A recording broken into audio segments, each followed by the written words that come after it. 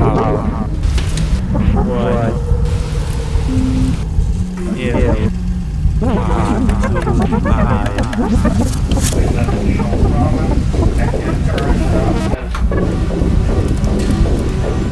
It is in the night that you meet the strangest creatures. He looked out the window, all the contemplating the stars.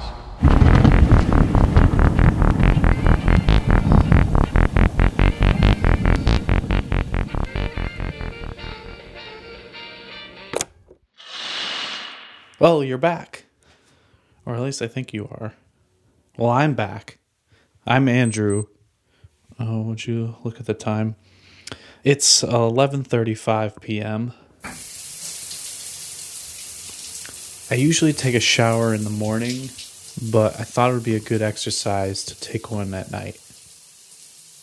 As I mentioned in the last episode, I always run through my day in my head before I go to bed, but I also do a lot of thinking when I'm in the shower. So I figured maybe if I get all my daily recaps out of my head before bed, I can fall asleep a little bit faster. So lately the thing I've been thinking about a lot is art. I mean, what makes something art and what makes something not art? This is something that comes up a lot at work with certain projects or with my friends talking about TV and movies or just my daily routine. Like, there is so much art in the little things that we do every day that I don't think we realize. Like having a well-balanced breakfast in the morning before you go to work, or hand washing your dishes after a long day to relax. Or I guess listening to music in the shower before bed. But recently I went to the Salvador Dali Museum in St. Petersburg, Florida, and there was a Duchamp exhibit on display there at the time. Marcel Duchamp's art brought upon that idea of conceptual art, where the idea or meaning behind the art takes precedence over the physical part, or like the visual aesthetic of the piece. I've never formally studied art, so probably a lot of this is not new to you. And I'm not really good at articulating these kinds of things, but I guess what he was trying to say was there was a lot more to art than what you see. One of Duchamp's most famous pieces is a snow shovel that he bought one day, and he hung it up on display and called it In Advance of a Broken Arm, which to me is pretty funny. But there's something really interesting about taking things in the world, or Duchamp introduced this idea of like ready-made objects in art, and having it represent something deeper than what you see externally, I guess. But this show is definitely inspired by that. The nighttime, for example, has so many other meanings and feelings, especially to different people. And I'm trying to explore that. The art of late night. Anyways, I got some great guests tonight to help me explore some of that kind of stuff. Let's wait until this song is over first.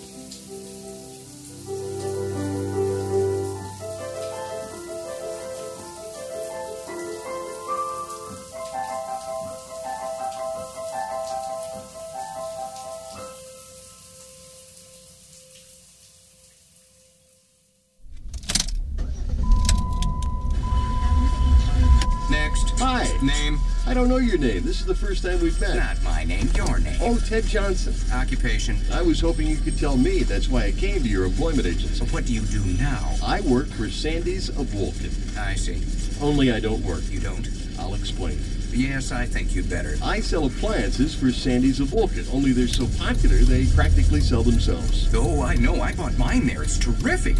Only I don't recall seeing you there. Sandy's has all the great brand names, and that's why I'd like to change jobs. Do something where I'm more visible, not the brand names. This is your lucky day. I've got just the job where all eyes will be on you.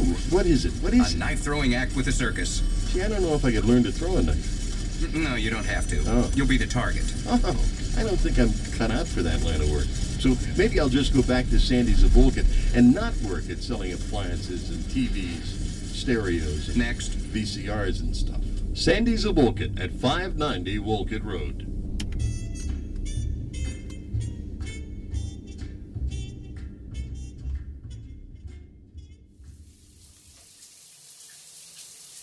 Okay, so my first guest is someone who was nice enough to sit down with me and talk through my sophomoric thoughts about art. My friend Rachel Levinson, who is a comedian in New York City, and she used to work at the MoMA, the Museum of Modern Art. So she has a lot of background in both art and comedy, which I think is very intertwined with each other. We get into this in the interview, so I'll just play that now. All right, I'm here with Rachel Levinson. Hi. Hi. I was thinking a lot about art, as I told you before, and I realized that you are like one of the perfect people to talk about this with. Because A, you are an art enthusiast, Yes. correct? Yes. Correct. You used to work at the MoMA. Correct. And In so, a non-art capacity, but my art passion helped me get the job you're just immersed in it all the Yes. time. So, forever. yeah. And also, you are a comedian. Sure. Sure. Yeah, I am. Yeah, you are. 2018, owning it. And you are a comedy enthusiast. Yes. So I thought this was a perfect excuse to talk about this with you. Do you think that those go hand in hand, art and comedy? Yes. So I think they can. Like, there's a lot of like bad art that's funny to art people, you know, or like bad comedy that's funny to art people, or like bad comedy that gets away with what it is because it's like artsy enough that you pretend you get it, Yeah. you know? Yeah. But I think like a lot of art is funny, even if it wasn't meant to be necessarily. And a lot of comedy is art, even if like it wasn't written to be in MoMA. So So when I Googled art, great. I see you did research. yes, I did some research, and a good definition that I was pretty satisfied with was the expression or application of human creative skill and imagination, producing works to be appreciated primarily for their beauty or emotional power. That's it. Yeah.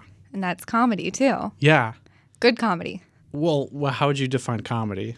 I think it's weird because we keep thinking of art as paintings and sculpture and performance art as like weird 70s dance. Yeah. You know? But comedy is performance art. Like you're using your words and your physicality, no matter, even if you're a stand-up that's just standing there staring at your shoes the whole time, that's still a choice. Like that is art. You're using everything in your body to create a direct emotional connection and response from people. And it just happens to be, one emotion, which is laughter. Yeah. Yeah. But the thing is, I think some of the best comedy is like pretty sad. I don't know. Maybe that's Give just me an me. Maybe that's like example. depressed girl. But like, okay, Tig Notaro became even more famous and well known for her set Live.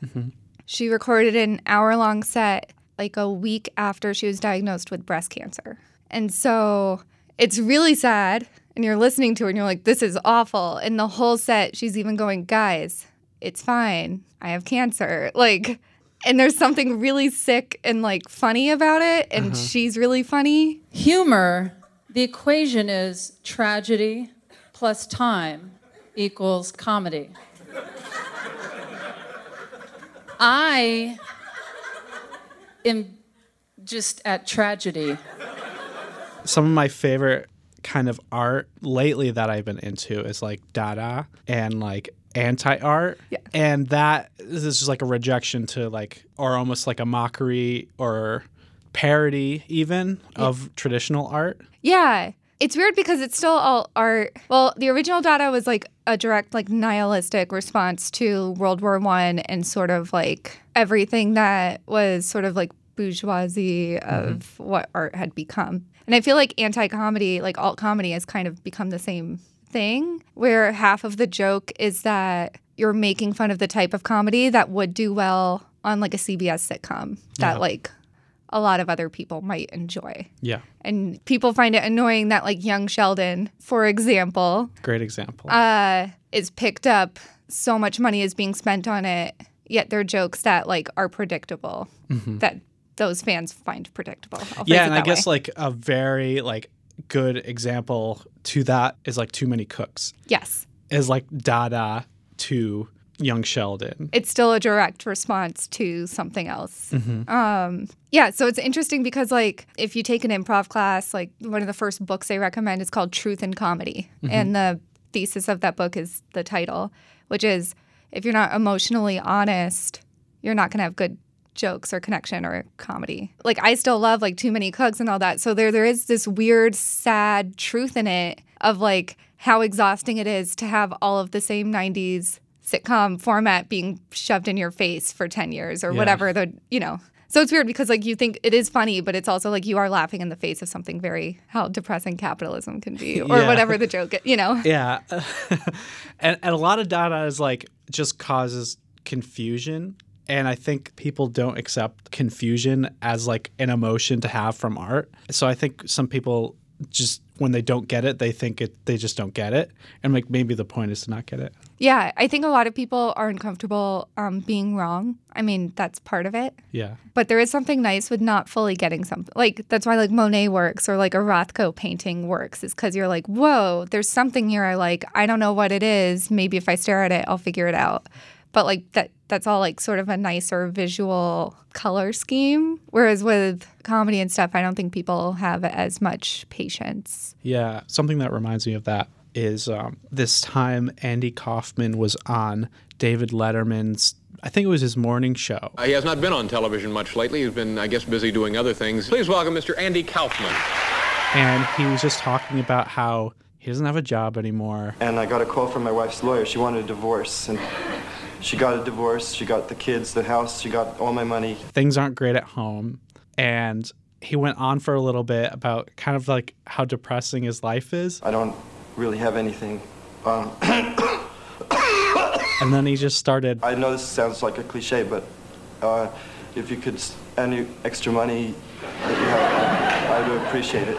Going into the audience and asking for change. I haven't seen that. It's like it made everyone really uncomfortable, but it's stepping back. It's hilarious. It's hilarious. It's great. I mean, it's obviously a bit, but he created so much like uncomfortable emotion and like confusion, or they didn't know whether to laugh or what. I'd rather if you don't laugh because I'm not trying to be funny right now. And that's really borderline performance art and comedy. Yeah, I think like Andy Kaufman's a great example because he also did stuff, if other people don't know what he's done, is he was on Taxi, which was a sitcom, and he like contributed to SNL back when it first started and did like certain characters, but then he started doing wrestling. Yeah. And like then he was picking fights with the wrestlers outside of the wrestling arena, like literal arena, and like on Letterman, he picked a fight. Right, yeah. And all that. And then he started saying he's only going to wrestle women because everyone started being okay with him wrestling. Like he kept pushing that boundary. Yeah. It's like creating this emotion. Yeah. From this work that he did. Yeah. Yeah. It's pure art, right? I think he's great. I think it's interesting because it also like this. Sorry, I'm going to go on a Go tangent. ahead. I feel like then we get into like this weird thing with that we run into when talking about Sacha Baron Cohen and things like that, where it's like, well, context is half of the joke. And are we okay with, or who else? Nathan for You. Yeah. I can't handle that show. I find it, do you watch it? Or Yeah, it's one of my favorite things. Okay, yeah. Like I hate it when people aren't in on the joke, but I get it. Right. It's But hard I am to... so socially awkward anyway. Like, I don't even watch Curb Your Enthusiasm because that's like, no, like that's just like living my life for an extra hour. So I have trouble with like situations where it's pushing people outside of what they know what's going on necessarily. Mm-hmm. But I think that might be more personal preference than actual art ethics necessarily. Right. Well, for example, like Duchamp, the most famous thing that he's done is that he took a urinal. Mm-hmm. He just like took it and just called it the fountain. Right. And people didn't get it, or they weren't in on it or something. And I feel like there's something there where you're also causing confusion and stuff. But like, was that intentionally to be funny? Oh my God. I wrote down the most perfect quote for this moment. Yeah. I only wrote down one quote. Yeah. And this is it. It was from Duchamp, and he was talking about, so the Dada group started as more as like protesters to World War I. Yeah. So they took it very like seriously and politically. At least the German Dada group did, but not the U.S. New York was like, oh, that's cool. Like we'll like climb buildings and put balloons on them, and that'll be Dada. But Duchamp wrote, he was like, when you're fighting, you rarely manage to laugh at the same time. And so it was sort of that like things were meant to be funny unless like he decided it wasn't a joke necessarily. Right. Which is really weird. Like I found it to be a weird quote because he's so much about like reproductions and ready-made and sort of like literally putting a toilet on its side sort of thing and things like that. But then he's stating that you can't be funny and productive at the same time. That's so interesting. And like drawing a mustache on the Mona Lisa is hilarious. I've done it before without even knowing that he's done it before. Okay, sure. I have a video that I made in like 2011. And like in the video, I draw a mustache on the Mona Lisa and it was for comedy. But he did it, and what would he even consider that to be a joke, or it was kind of like more criticism or mockery of formal art? I guess we look at it as both.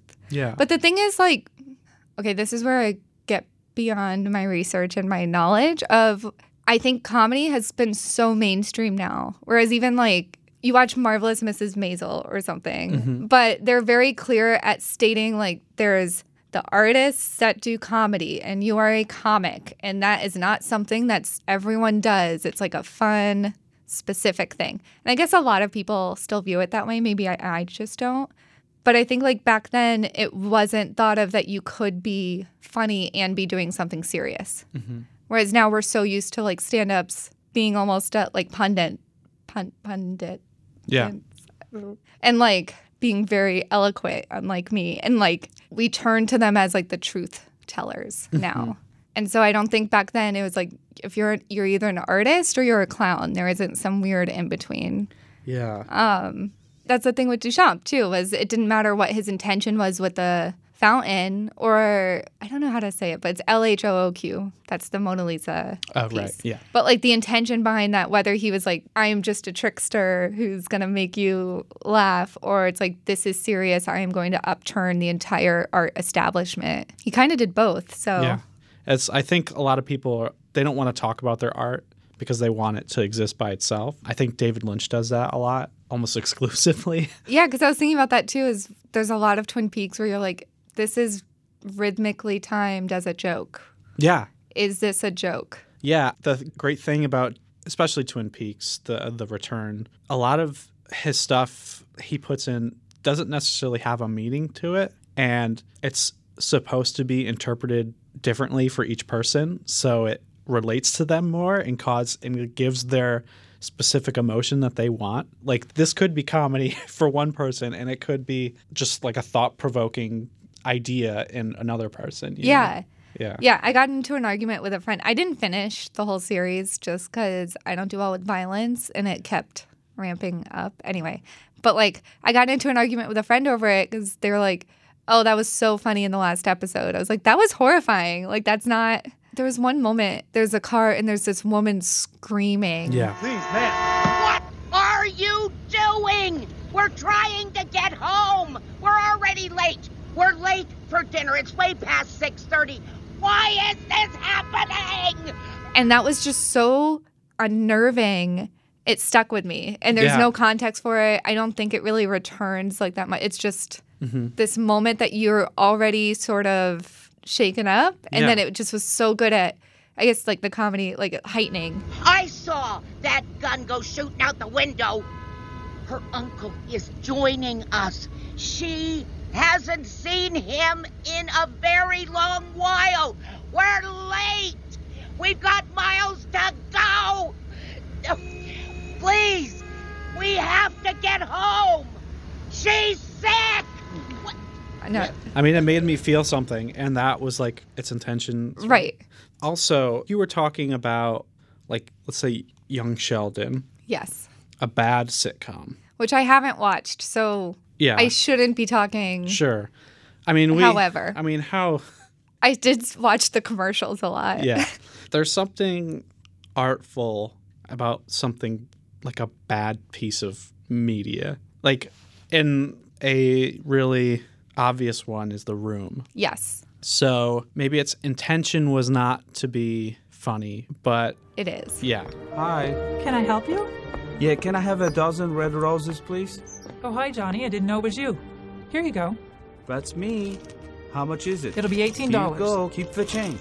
Hi, doggy. You're my favorite customer. Thanks a lot. Bye. Bye-bye. And that is just like such an artful film because of how bad it is. I think it's that confusion again. Yeah. It's that, like, we don't know how to handle, because a lot of it is nervous laughter. Like, I think, at least for me, is it's like, how does this human that's written to appear on this screen, how does this function? How does this work? And it's like so disorienting that you're just like, this is funny, I guess. Like, I don't know. I feel like it's almost like you're just like, I got to land on this being funny because I can't comprehend it. Yeah. Well, Duchamp turning a urinal into a piece of art, is that the same as like a theater showing The Room? Interesting. I feel like, would you, I don't know, because it's so weird because the intention behind it, you would argue, would make it different, right? Yeah. But like, I really love the movie Wet Hot American Summer. And that's a parody of like summer teen movies. And I think it's a very well, like David Wayne does amazing parodies. And parts of it are actively bad. It's cold. Yeah, I'm freezing. Do you want my sweatshirt? Do you mind? Okay, Coop, now I'm colder than I was before when I said I was cold. Do you want my flannel? Wow, this is cool. It's a really great shirt. I love it. It's my favorite shirt, so you're gonna have to give it back. Now? Yeah. There's a lot of continuity errors. Yeah. They overuse sound effects. I watched it for 10 minutes without realizing they have a fart commentary soundtrack that you can turn on. I was like, I don't remember this movie being so gassy. So I feel like that would be closer to what Duchamp was trying to do in terms of actively spending so much money within this establishment to make them participate in releasing and accepting and like distributing it. Yeah. Whereas I guess The Room, that seems to me more like outsider art. Okay. Because there's two different ways to look at art. Is you walk up to it, you go, I feel this, let me learn more about it. Oh, interesting. Or you do, like you have The Notebook like I have here, and you go, what am I about to see? Let me listen to 3 interviews with the artist. So that gets with intention. But if the voice, because that's like with stand-up too, is if the artist's voice, if it conveys what they wanted to say, I guess that's all that matters. Yeah. Well, like an artist makes something, he or she feels this way. Right. Everyone else who views this art feels a different way. I feel like it's very clear what Tommy wanted to say, though. Yeah. You know what I mean? Yeah. Like, because there's no way you can make that without actively meaning to. Yeah, so you're saying, like, we didn't misunderstand the film. No. We knew it was, like, made to be that way. Yes. And he made it without it being a comedy. And we find it funny. Yes. So, yeah. But if it was a comedy and we didn't know. Yeah, I don't. Yeah. I guess it doesn't matter, right? Like. Yeah, like watch. It's however we. That's the big thing. It's however the audience interprets it. It's the way is what matters. Okay. So something that I'm really intrigued by is bizarre fast food items. I remember when Friendly's came out with a bacon cheeseburger soup. Oh. And I just thought that was just weird, and I just had to try it. And things that come out like the Taco Bell, the chicken shell. Yeah, Taco Bell when they came out with a fried chicken as the shell. Yeah. Taco. Sorry, I assumed everyone would remember that. That to me is art. And interesting. That evokes so much emotion for me. Like, this is something that I haven't seen before. Why? It's like confusion, like curiosity, and then like I want to eat it. Is that how you quantify it? You want to eat all the art you like? I think art, like food is one of the purest forms of art, I think. Oh my God. You view Taco Bell nacho fries as art. Yes. And the Whopper that had the black bun. Ugh, I hate that thing so much. It made people do something. It made people feel a certain way. Yeah. The Szechuan sauce was... But was that... Okay, so then... So the intention doesn't matter. I mean, obviously someone, like, thought of this idea, and, like, that could be art itself. But then, like, the outrageousness of the food... So I guess, like, I get a little... And maybe this is, like, incorrect. Maybe it's impossible to do this. Mm-hmm. But I want to say, like, nervous comparing things that are...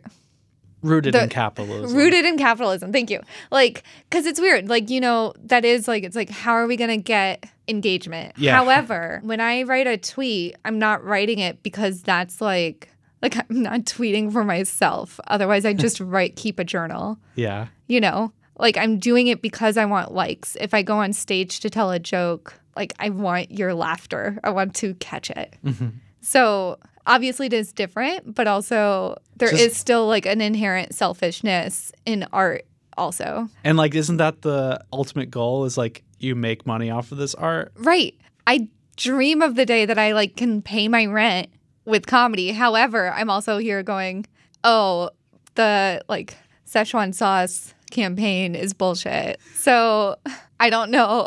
My brain's like imploding right now. The KFC Double Down, I think, was like the product that it started it all. It started it all. Yeah. I think we were at a point, it was post Super Size Me. Everyone was thinking a little bit of how fast food is very unhealthy for you. And McDonald's started posting like how much calories are in each things.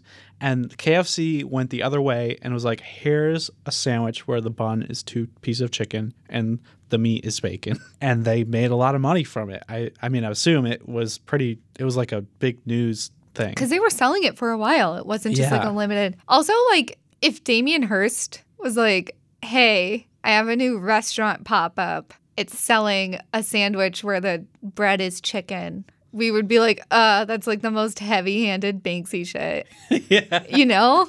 Like, yeah. And it's the sincerity that like makes us decide. I mean, someone made that up somewhere.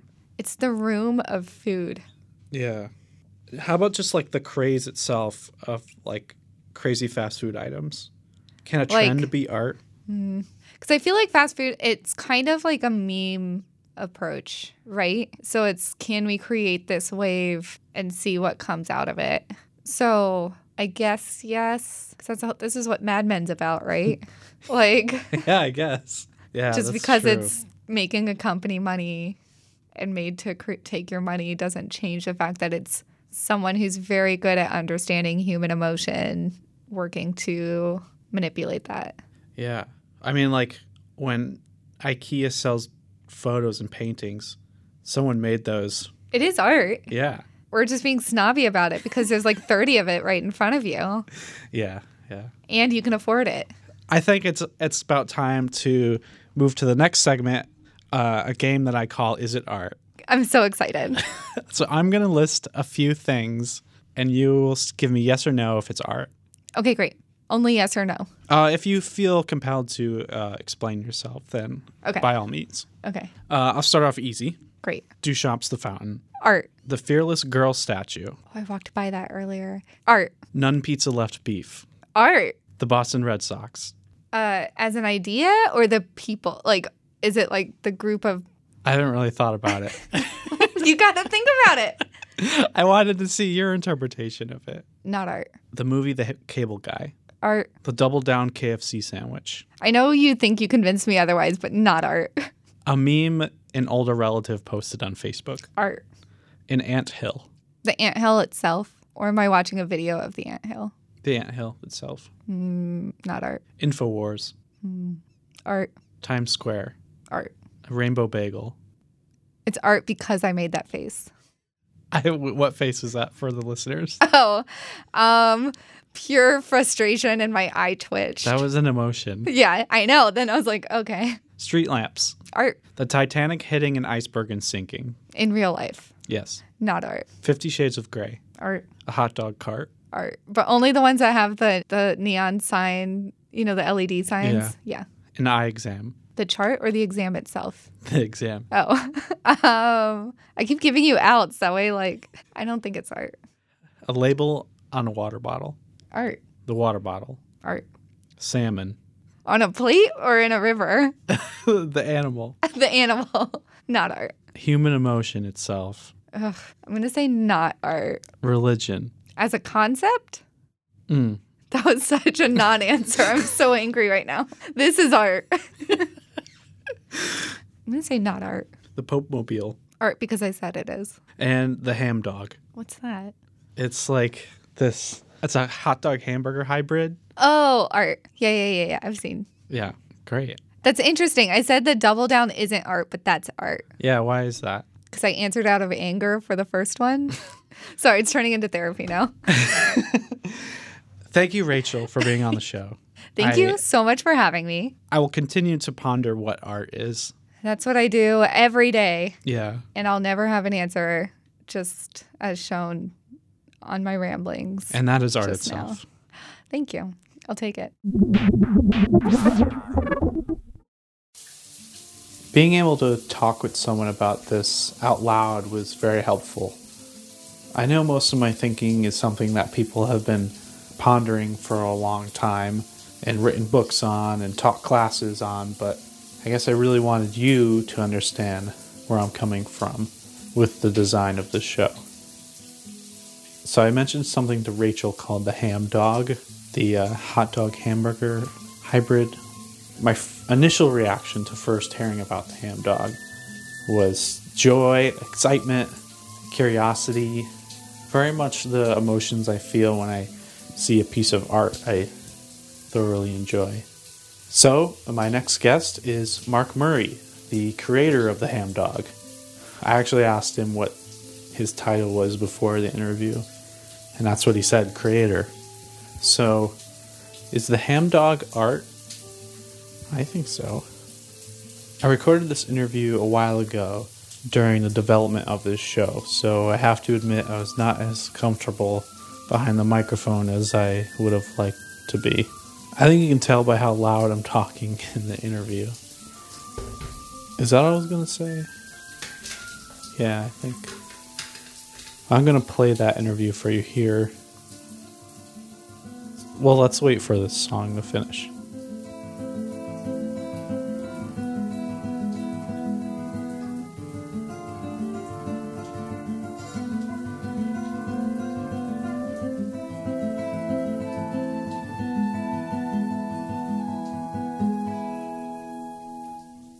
All right, here we go.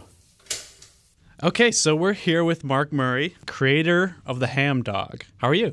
I'm fantastic. Thanks for being here. So Thanks excited. for having me. I'm very excited to be in New York. What kind of food have you tried in the city so far? Well, a bit of everything. There's just so much variety here. And we've had the burgers, we've had the hot dogs. We're just still missing the ham dog bun. Yeah, totally, exactly. First of all, I love this idea. Okay, let me stop here, actually. God, from the get-go, I'm sounding like Jimmy Fallon interviewing guests. It's a bit pandering, but I really do love the idea. I don't know. Whatever, sorry. I knew I forgot something. Whenever I'm at a barbecue, the person on the grill, they're always like, you want a hamburger or do you want a hot dog? You want both? What do you want? And just the idea I can have both, one bun, yeah, it's perfect. It is. And the thing too is what a lot of people forget is the ham dog is not just one style of patty and sausage. We've got an array of variations being made up across the world, from Korea through to, back home in Perth. I've seen a vegan one, I think it's somewhere in Italy. I mean, you can get really creative with a ham dog down to any sort of meats and sausages that sort of work well. So, it's a bit of fun too, experimenting, for sure. When I first heard about this, I went home and tried to do it myself. So what I did, I just cut up 2 hot dogs and put them on the side. It didn't work as well. So no, we do get we've got quite a good following. A lot of people always sending us in their photos of their midnight creations after they've come home from a bar. It's good to see the people sort of behind it. It's become a very sort of a fun fun food in such a serious world we're living in right now, and it's everyone's always joking or laughing when they're looking at it or talking about it, and I love that about the ham dog. So, for people who don't know, I probably should ask you first, can you describe the ham dog and then where you got the idea from? The ham dog, visually, when you look at it, you can see it's just a hamburger bun and a hot dog bun that have been morphed together. And you look at it and go, wow, that's just so obvious. The idea came to me a fair while ago. I was living in the States. I was down in Nashville. And late one night, I've stumbled out of a bar and I'm starving, hungry, and I've ended up grabbing a burger. And I was walking, and there was a ham dog cart there too, and I'm like, I'm going to need more food. I think he meant hot dog cart here, not ham dog cart, obviously. So I've grabbed a hot dog, and I've jumped in the car, and I was being driven home, and I'm doing the balancing act on my lap, started on the burger, then I'm into the hot dog. And I remember saying to the driver, wouldn't it be easier just to combine the two? And then I think I passed out, and I woke up the next day, and the idea was still there. So I actually put pen to paper. People were laughing at me, going, "Man, you're insane. This is crazy." And 2 years later, I managed to get a US patent for the design of the bun, which now's made it the only patented food product on the planet. And from there, it's once the media picked that up, it was like, wow, and right. Off we went. It makes so much sense you thought of this idea in the States. Yeah. It's just a very American kind of... It is and it was funny watching Jimmy Kimmel and Stephen Colbert. Dave went on rants about how it should have been invented in America by Americans. I want to mention something tonight that is upsetting me. There is a brand new food that's about to make its way to the United States. It's called a ham dog. The ham dog is something we should have invented here. How did Australia beat America to the ham dog? And they feel like they got ripped off. And I'm like, well, I was here. So they kind of, I think that's good enough. And we're going to launch our first store in the US as well. And in New York City is going to be our first ham dog awesome. store. So, so we're sort of bringing it home to you guys. Oh, yeah, I forgot to mention this. The reason Mark was in New York was because he was trying to open a ham dog store in the city. The first one in the United States. I think the first one ever. Yeah. I support this, but I'm not sure he's doing it the best way. Well, I'll let him explain. Were you surprised by all the reaction? It was unreal because I went on Shark Tank in Australia. Right. We've got our versions exactly the same as you guys, except our investors probably don't have as much money as as the sharks over here. And they found it all pretty amusing, and I literally got laughed off the show. No one saw it as a business idea at all. And then I sat on it for a while, and then I thought, you know what, I'm going to make this thing happen. And we did. We launched it in Perth at an event, and the public just went crazy for it. And since then, it's just grown, and then the media picked it up. And as we went viral across the planet, it's just, we're in over 8,000 7-Eleven stores now in South Korea. Oh, wow. So, it's been an amazing lot of growth and interest. What kind of feedback have you gotten from people who've had it? The feedback has been really, really good. And again, what I love about it, Andrew, is the fun it adds to it. And for businesses that we've started to bring on board that are selling it on our behalf, it's just bringing them more customers. And everyone's looking for sort of, we're all looking for more customers in business. So with our licensees, they add the ham dog to their menu and away they go. Something I think would be great to have the ham dog at is a baseball game. Oh, it would be the perfect place. I mean, Right. walking the streets of New York City in the last few days and being in Times Square and looking at the volume of foot traffic there, we're like, we've got to have our first store here. We're going to franchise ham dog stores across America, though the last few days we've decided what we want to do with the first store is crowdfund it, but in a different way so that... Okay, here's where it gets a bit weird. Sorry. For me, the ham dogs become popular because I made it happen. I had investors and entrepreneurs that are meant to know everything tell me that it couldn't work. Well, they're wrong. And, for young entrepreneurs these days trying to get somewhere, I want to give back. So we figured, let's crowdfund the first store. The people that get involved will have a say in what happens. All the profits we're going to make from the first store every year are going to go back into projects, entrepreneurial projects that we can fund, and all our crowdfunding crew that have been on board, they'll have a say in what gets funded and what doesn't. So we estimate we'll be able to tip in about $1 million a year towards helping not just young people, older people like myself too. I'm in my 50s. You know, we all need a break, and you know, I want to do that. And what a lot of people don't realise too, 6-7 years ago, I was living in my car, man. I had $50 and everything I own, and I was living in a car. And it's only because of me now I've got a Lamborghini with Ham Dog number plates on it. I mean, gee whiz. Okay, there's a lot that happened there. I'm not sure kickstarting a restaurant in Times Square is a great idea. There's plenty of places elsewhere in the city, and Brooklyn especially, where I think people would go crazy for this. But Mark dreams big, and I guess I can't blame him for that. A good journalist probably would have confronted him with that, but I think I was a bit naive, as was he. But instead, I grilled him on this question. What is the ultimate condiment for the ham dog?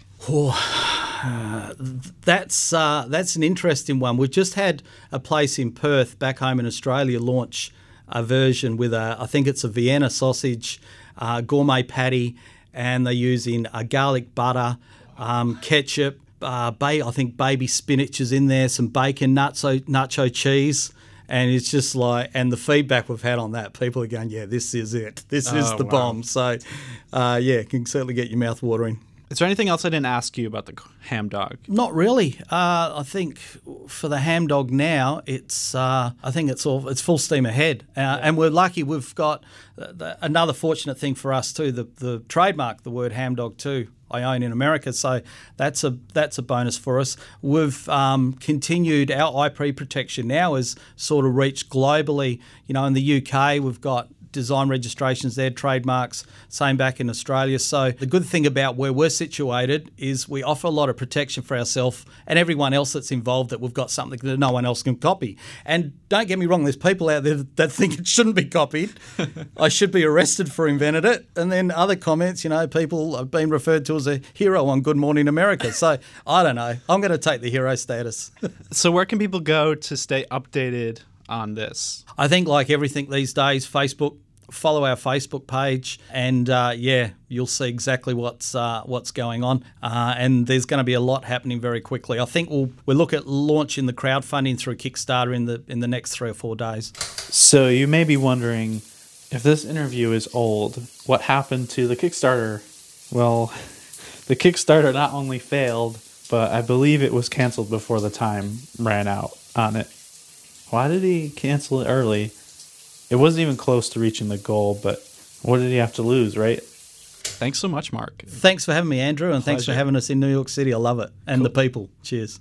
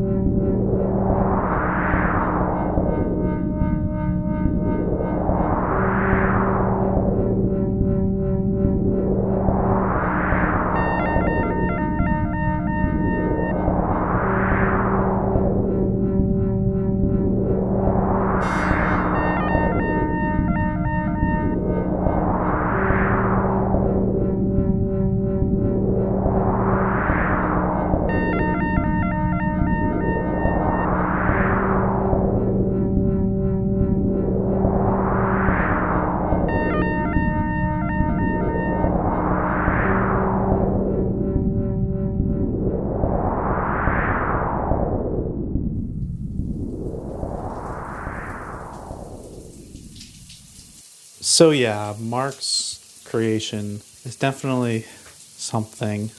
I mean, he said it himself. It made people feel a bunch of different ways. I'd call that art.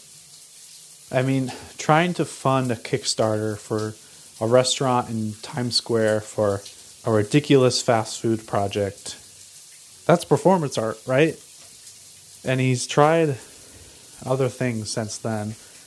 A few months ago, he launched a ham dog coin, which, as you can guess, is a cryptocurrency based around the ham dog.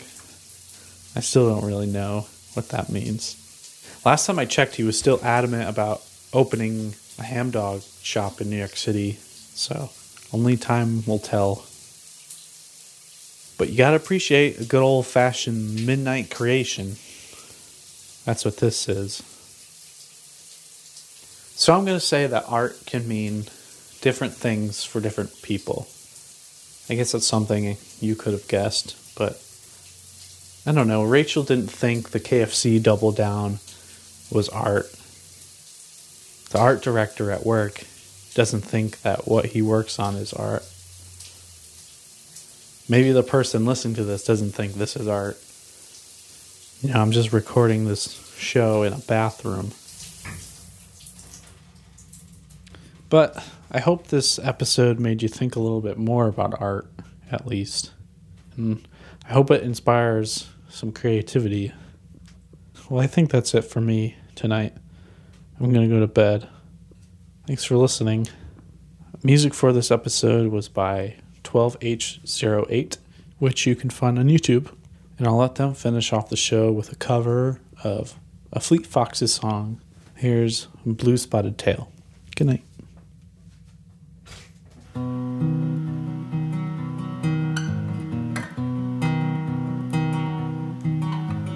Why in the night sky are the lights hung? Why is the earth moving round the sun? Floating in the vacuum with no purpose, not a one. Why in the night sky are the lights hung?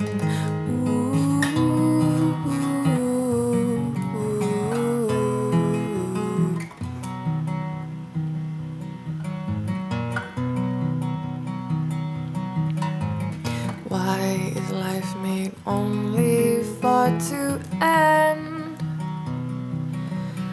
Why do I do all this waiting then?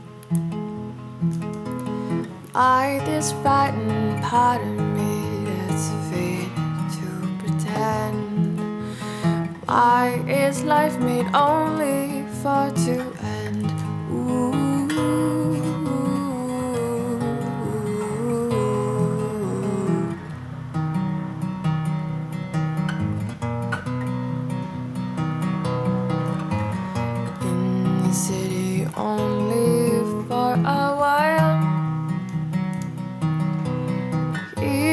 Face of fortune and the bile.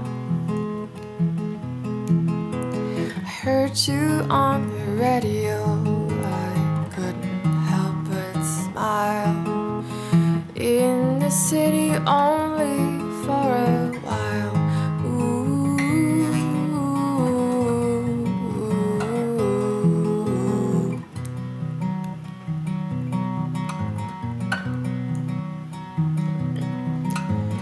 Why in the night sky are the lights hung?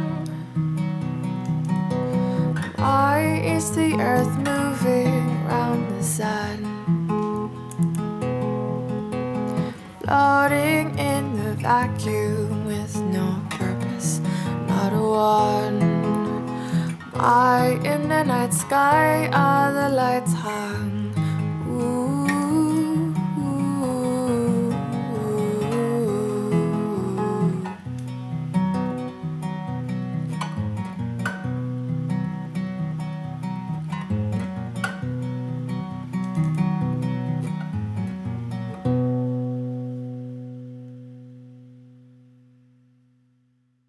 This episode is brought to you by PlayAPod, the best cross-platform podcast app for iOS and Android.